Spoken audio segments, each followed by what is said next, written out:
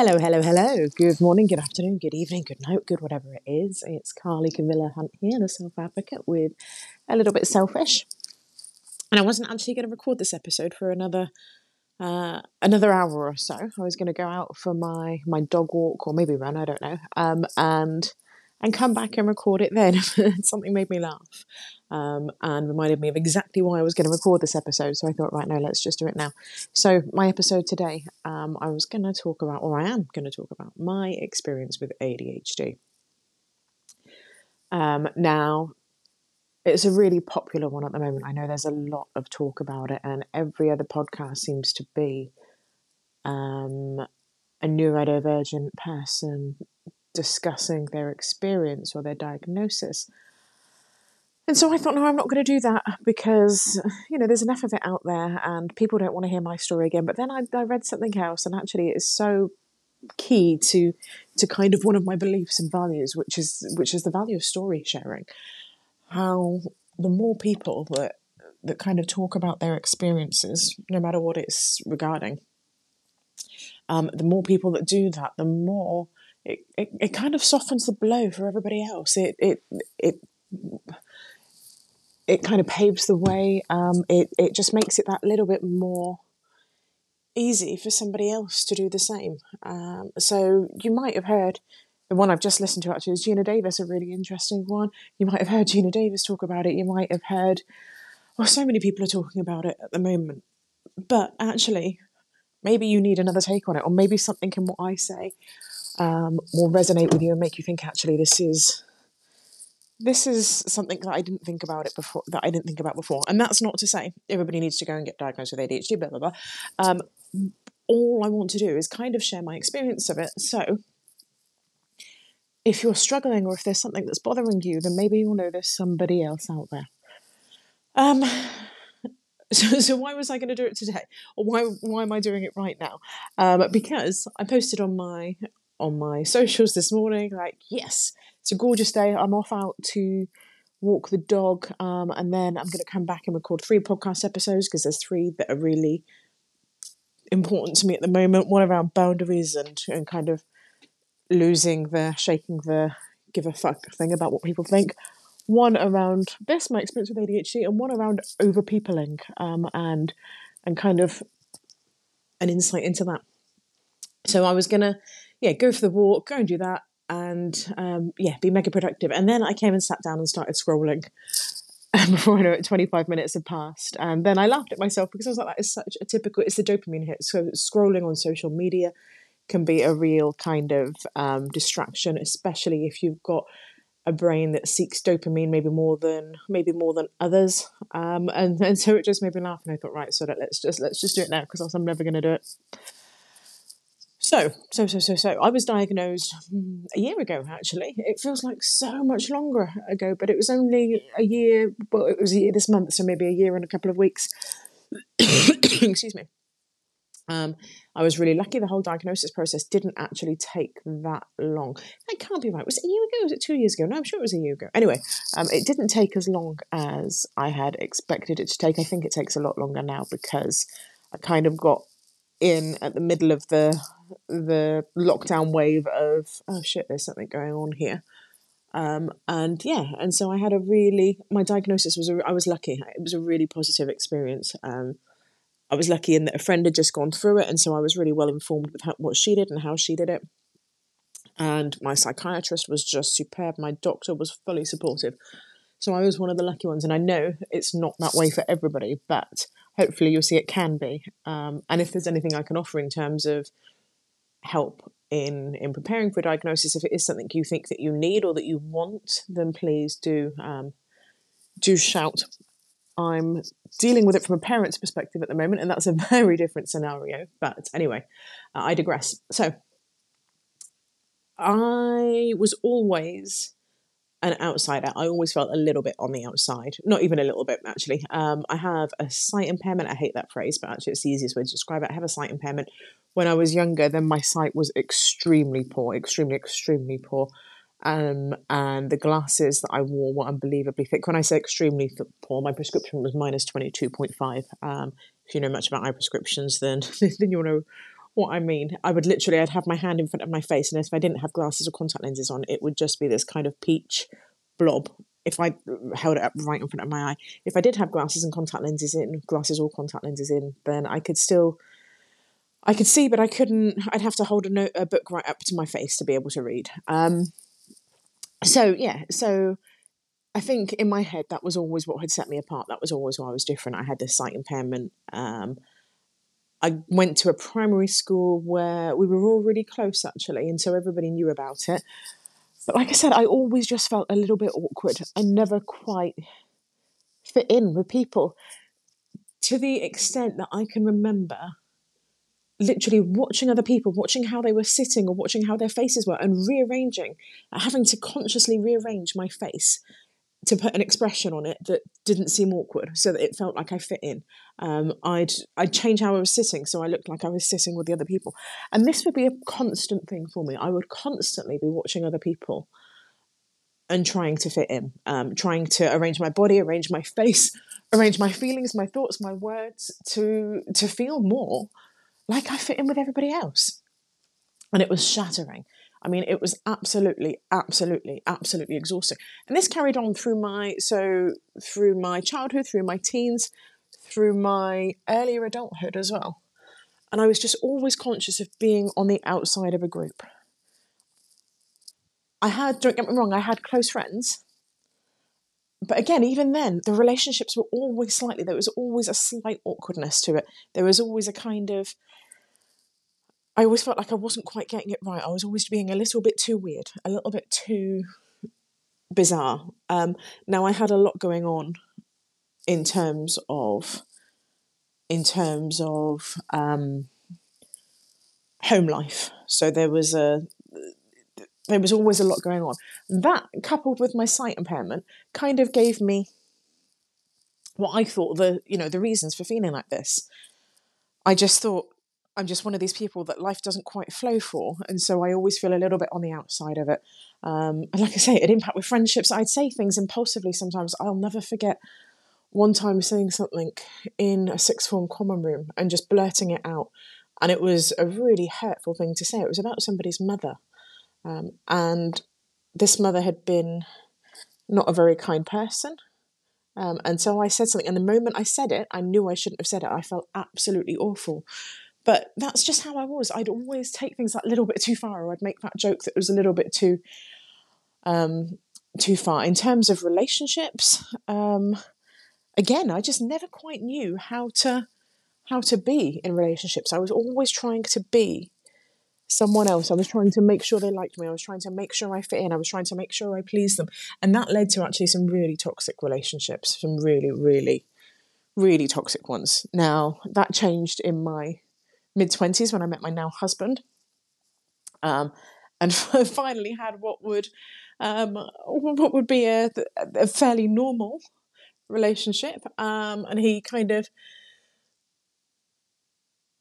I was going to say accepted me for all my quirks, but that's like he gave me permission. It's not that at all. But he knew I was able to be exactly who I was, and that was fine. That was exactly enough. And we're still together nearly 20 years down the line now. But up until then, like I say, relationships, friendships, kind of social dynamics had always been strange. I'd always been worn out by people.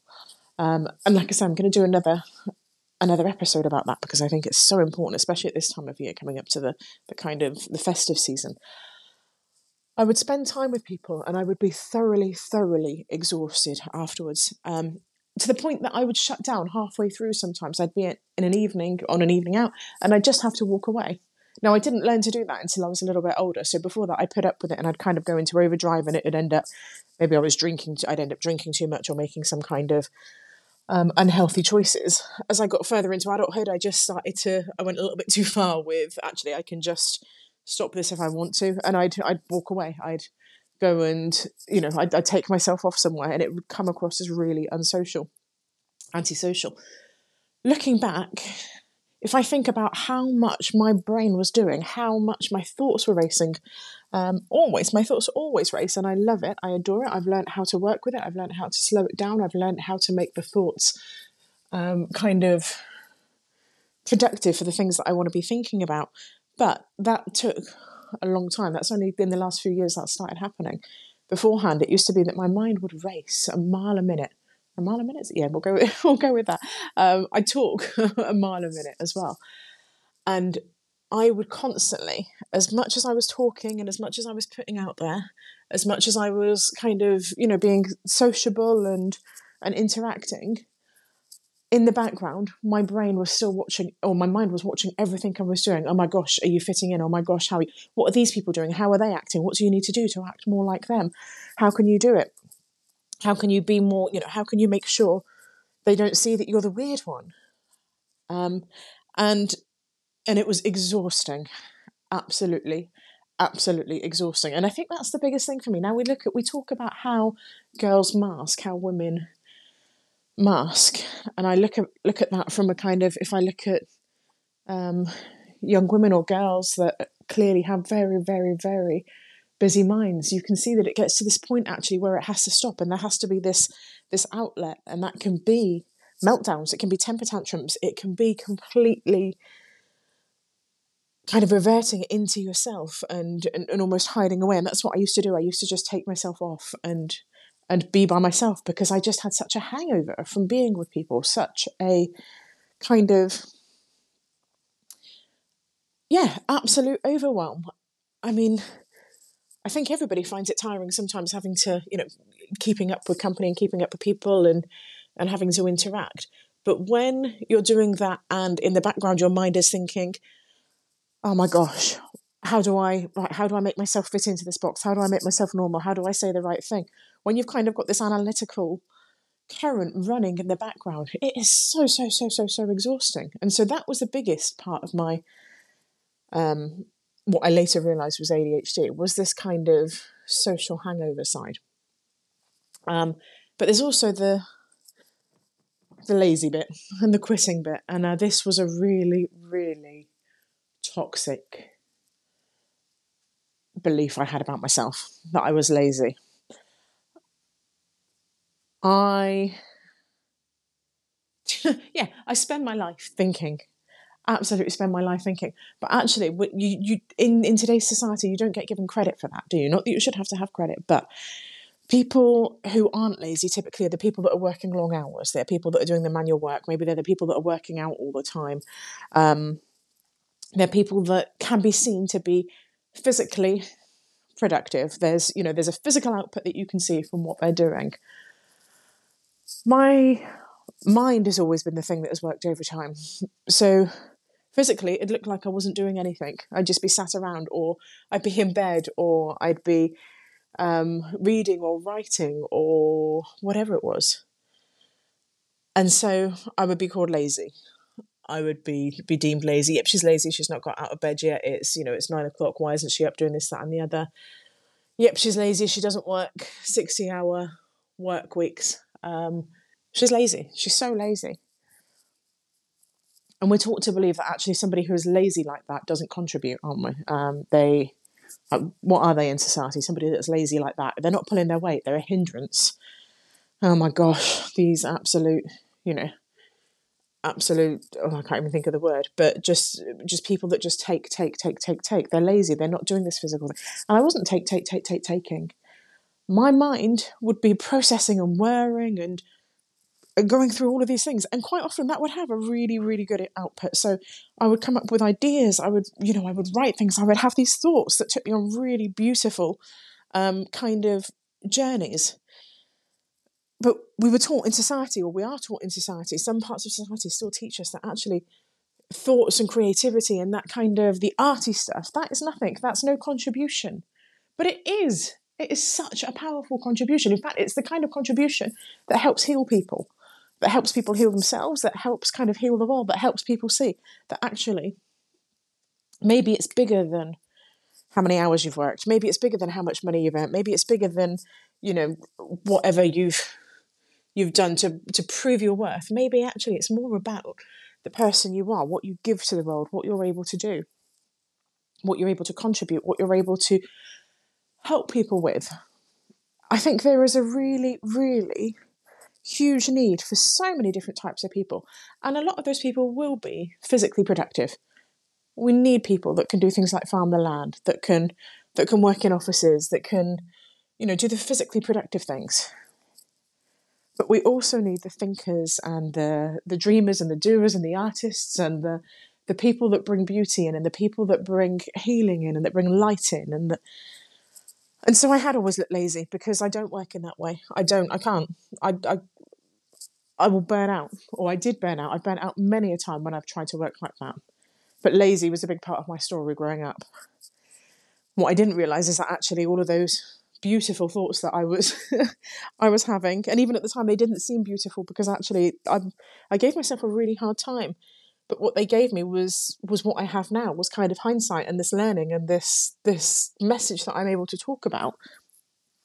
So lazy was a big one for me. I was lazy. But actually, my energy just worked on a different level. Now, there's a flip side with ADHD. There is the hyperactivity, the people that are physically productive, that can do absolutely loads. So I have combined ADHD, but I didn't display the hyperactivity side. I don't display the hyperactivity side. You'll find me rambling through the woods, or you'll find me sat in a chair or at my desk writing, or chilling in bed, or sitting and having coffee and kind of pondering. There is obviously this hyperactive side as well, but that wasn't me. And so the lazy one was a big one for me, a big one. Again, like I say, not something that you'll see in necessarily everybody that gets diagnosed with ADHD, but that was a big part of how it played out for me, the inattentive side, which leads me on to the quitting as well. Now, I'm an intelligent woman. My grades at school they weren't amazing, but they were really good considering I didn't study. I started university 3 times and I've dropped out 3 times. And that isn't from, oh my gosh, this learning is too hard. This is purely down to actually this can't hold my focus. I'm bored of this now. I don't want to continue with this now. I've done what I needed to do on this part of things, and now it's time for me to find something else. My attention needs to go elsewhere. My attention flits very, very, very quickly. And the only things that tend to stay true are my kind of core values. So I tend to stick to things that are very much built around my core values. But in terms of projects, I would throw myself all in. Yep, I'm going to do this and this is going to be amazing. Let's colour code everything. Let's make a big plan. Let's get completely set up to do this. And brilliant. And this is going to be, this is going to be the course for me, or this is going to be the year for me, or this is going to be the essay for me, or, it could be I was planning my business out for a year. It could be I was planning an essay. It could be, and I'd have it all. I'd go into school and we'd get essays with the kind of deadline. And I'd be like, right, I'm going to go home and I'm going to start this. I'm going to make this brilliant plan that says I'm going to do like 45 minutes on this a day, and I'm going to break it down into segments, and it's going to be gorgeous. And I'd go home and I'd make the plan. And then the next day I'd wake up and I'd be like, right, time to implement the plan. Oh no, the plan can fuck off now. I'm bored of the plan. I don't want to do the plan anymore. And then I would leave it until the day before my essay was due in, or the night before, or sometimes the morning before, sometimes even a couple of hours before. And then I would have to blast it all out in one go. And it would be good. It would, it would get me a pass. It'd get me quite a good pass.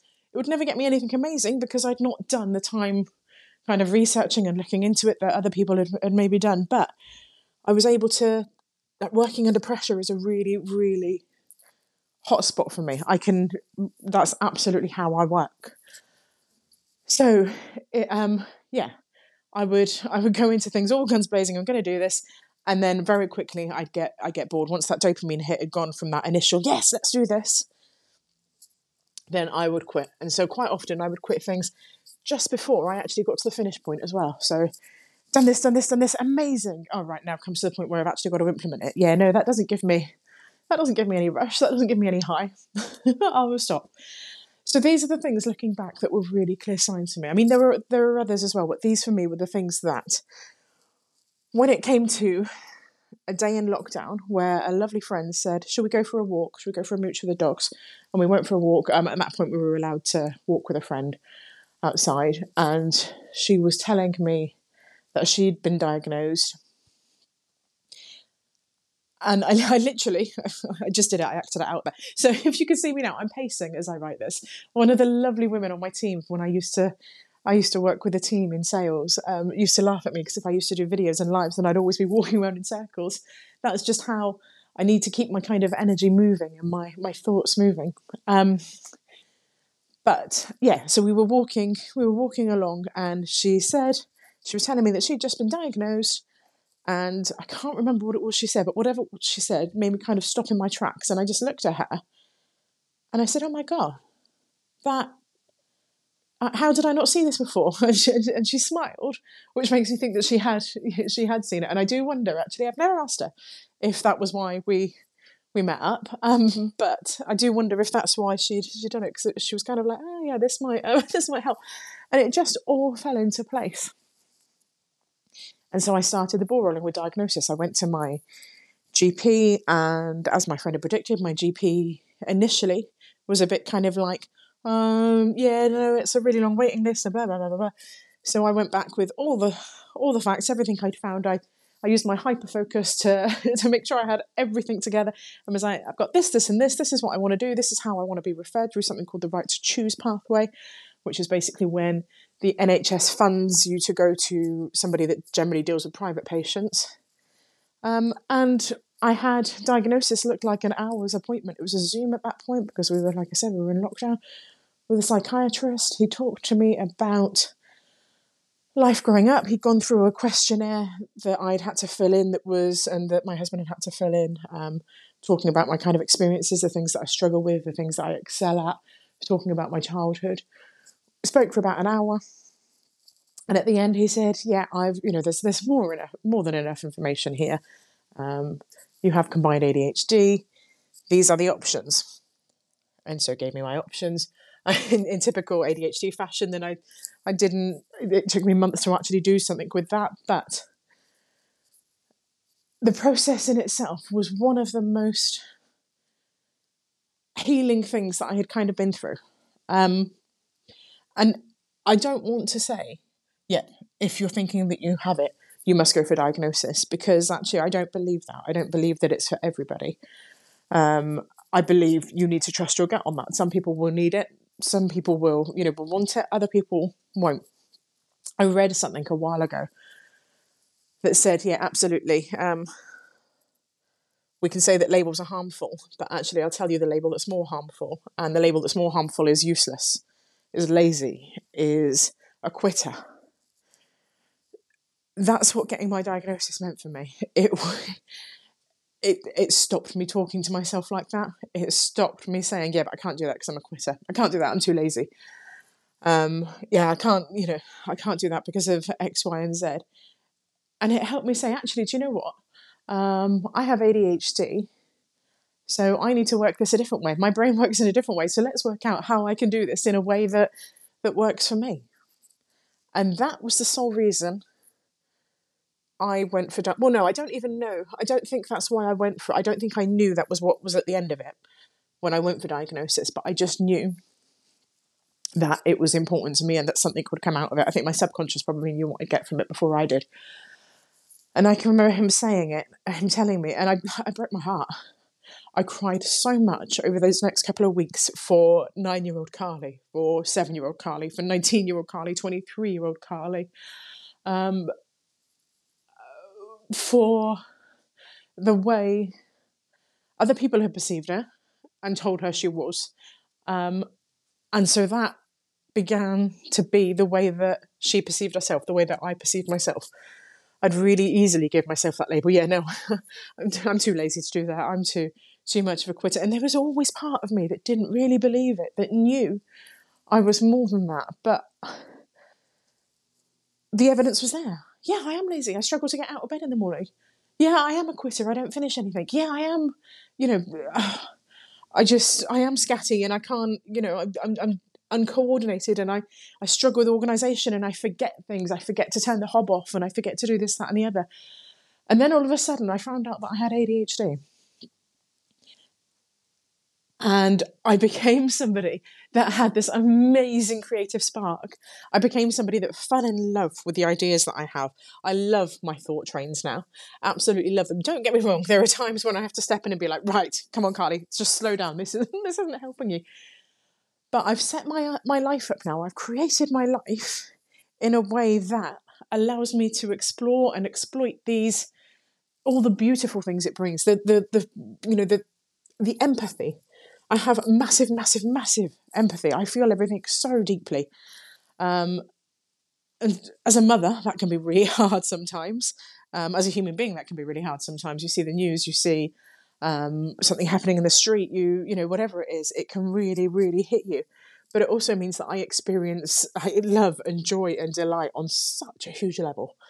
And that fills my heart, absolutely fills my heart. I adore it. I can walk through the woods and be completely in love every single day. Even though I do the same walk every single day, the trees still fill my heart with love. The kind of hearing the stream, sometimes it's seeing the blue sky, sometimes it's seeing the rain clouds, it's whatever it is. I feel things really, really, really deeply, and I adore that. I absolutely adore that. I have compassion on a massive, massive level. And again, I adore that. Some people would say that it's sappy or that but I love that because it means that I know that I am always going forward with kindness. Like I said, I have so many ideas, so I will hear something and I'm not very good at I'm just going to tell you that and that's the way it is. That's not how my brain works. No, okay, you tell me that, but I'm not going to be able to work with that until I understand the whole process behind it. I haven't taught myself. My body, my brain it questions why constantly. Why? And it means that I've been able to just not accept things, that I take things to the next level, that I have thoughts where I think, actually, I'm not happy with that. That isn't right. And I can push back and push back and push back. And this is why the self-advocate, I've learned to advocate for myself, but I've learned to help other people advocate for themselves as well and say, but why? Why should I do that? What's going on there? What's the bigger picture? And that's, for me, that's always been explained. Or when you look at how somebody with ADHD thinks, then it's down to that kind of thing.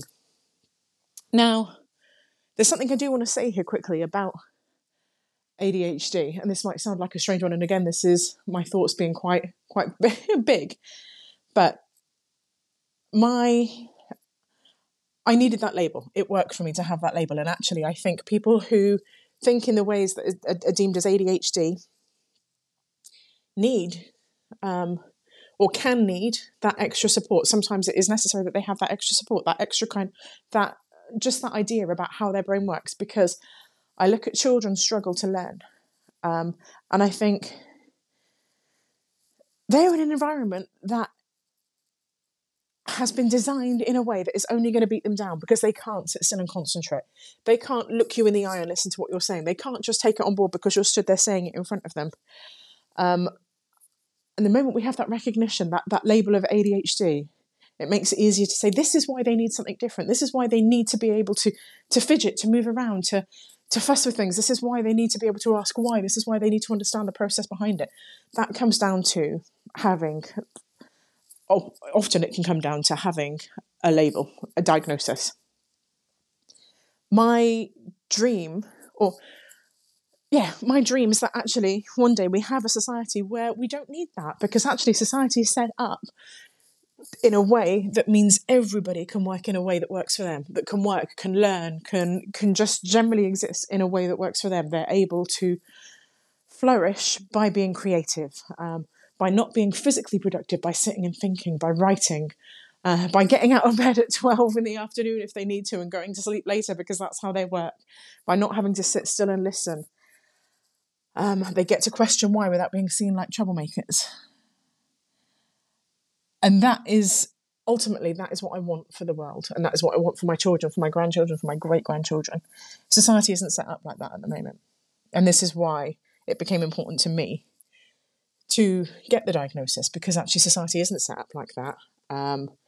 Children aren't allowed to just, the education system can't maintain having children wander around like that in every mainstream setting. It just doesn't work like that because they are underfunded, they are understaffed. In some points, some areas of it, They are undereducated in what it means to have a brain that works in the way that ADHDers do. But my ultimate dream is that we don't even need, like, ADHD isn't a thing, that we just have this recognition that actually this is the way my brain works. So I can say that would resonate with what used to be a diagnosis of ADHD, because actually I've got a creative brain. I've got a kind of, I'm empathic, I'm creative, I work with my energy. So sorry, I've said about a million times, because this is something I'm really conscious that I don't ever want to downplay. I don't ever want to make somebody feel like I am discrediting how difficult it can be with ADHD, because I know it can be. I know some people, I'm extremely, extremely lucky in that I've spent a lot of time being able to work out my thoughts on this, and I've spent a lot of time creating a work life and a home life where I've been able to flourish with this. I know that isn't possible for everybody, and I know how lucky I am, so I'm trying really hard not to, what I really don't want to do is be like, oh yeah, ADHD is this amazing gift for absolutely everybody, and we just need to realise that actually this is just how it works and blah, blah, blah, because I know it's not like that for some people. I know the struggle for some people is a lot more intense, because they don't have the support, they don't have the people around them that recognise how intense it can be. They don't, maybe they've not had the upbringing that has allowed them to question. Maybe their brains don't work in a way, that helps them understand certain things. There are so many different factors to it, and so I don't want to say ADHD is this amazing gift and everybody should just fall in love with themselves once they have it, because I know it doesn't always work that way, and I know that I have been really lucky, really, really lucky, and actually I've been really quite determined in how I've created a life around it. And not everybody's fortunes fall in that kind of way. But I do think the more we can talk about it with joy and with forgiveness and with delight, the more there are people that can say, actually, these are my positive experiences. The more awareness we bring to it, the more there are people that can say, actually, those that are struggling with it, this is what we need to do, this is what they need, this is how we can help it, this is how we can make things better.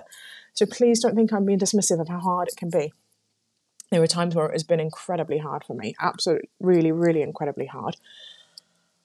But it doesn't always have to be like that. I don't really know if that's made any sense, but I just want to make sure I'm not saying it's all, everybody should have the same experience and it's all roses and birdsong, because I realise that it can't be. But the more we can talk about it, the more people can suddenly say, oh, maybe that's what it is. The more we start to realise that actually our brains all work in incredibly different ways. And one day we don't have to, one day maybe we actually can create this environment where we all get to flourish and we don't have to have these diagnoses and these labels. This is what my dream is, that actually ADHD isn't a thing, that so much about neurodivergence isn't a thing, because we just say, actually, we are all just people that experience life differently and that need different things. But we're not there at the moment. That finished on a very sudden break. I'm not sure what quite happened there. What I meant to say was we're not there at the moment. So, anything we can do to kind of share and to bring it out into the open and to just make the conversation more fluid and fluent in terms of our differences are exactly what we're going for. So have a really lovely day. I hope you have enjoyed this. I hope you found it useful. Please do let me know if there's anything you'd like to add to it, or any kind of feedback, anything that maybe even that you didn't agree with. But have a brilliant day. You will find me on at the South Africa on socials, and that's it. Have a lovely day. If I mentioned that, have a lovely day. Bye bye.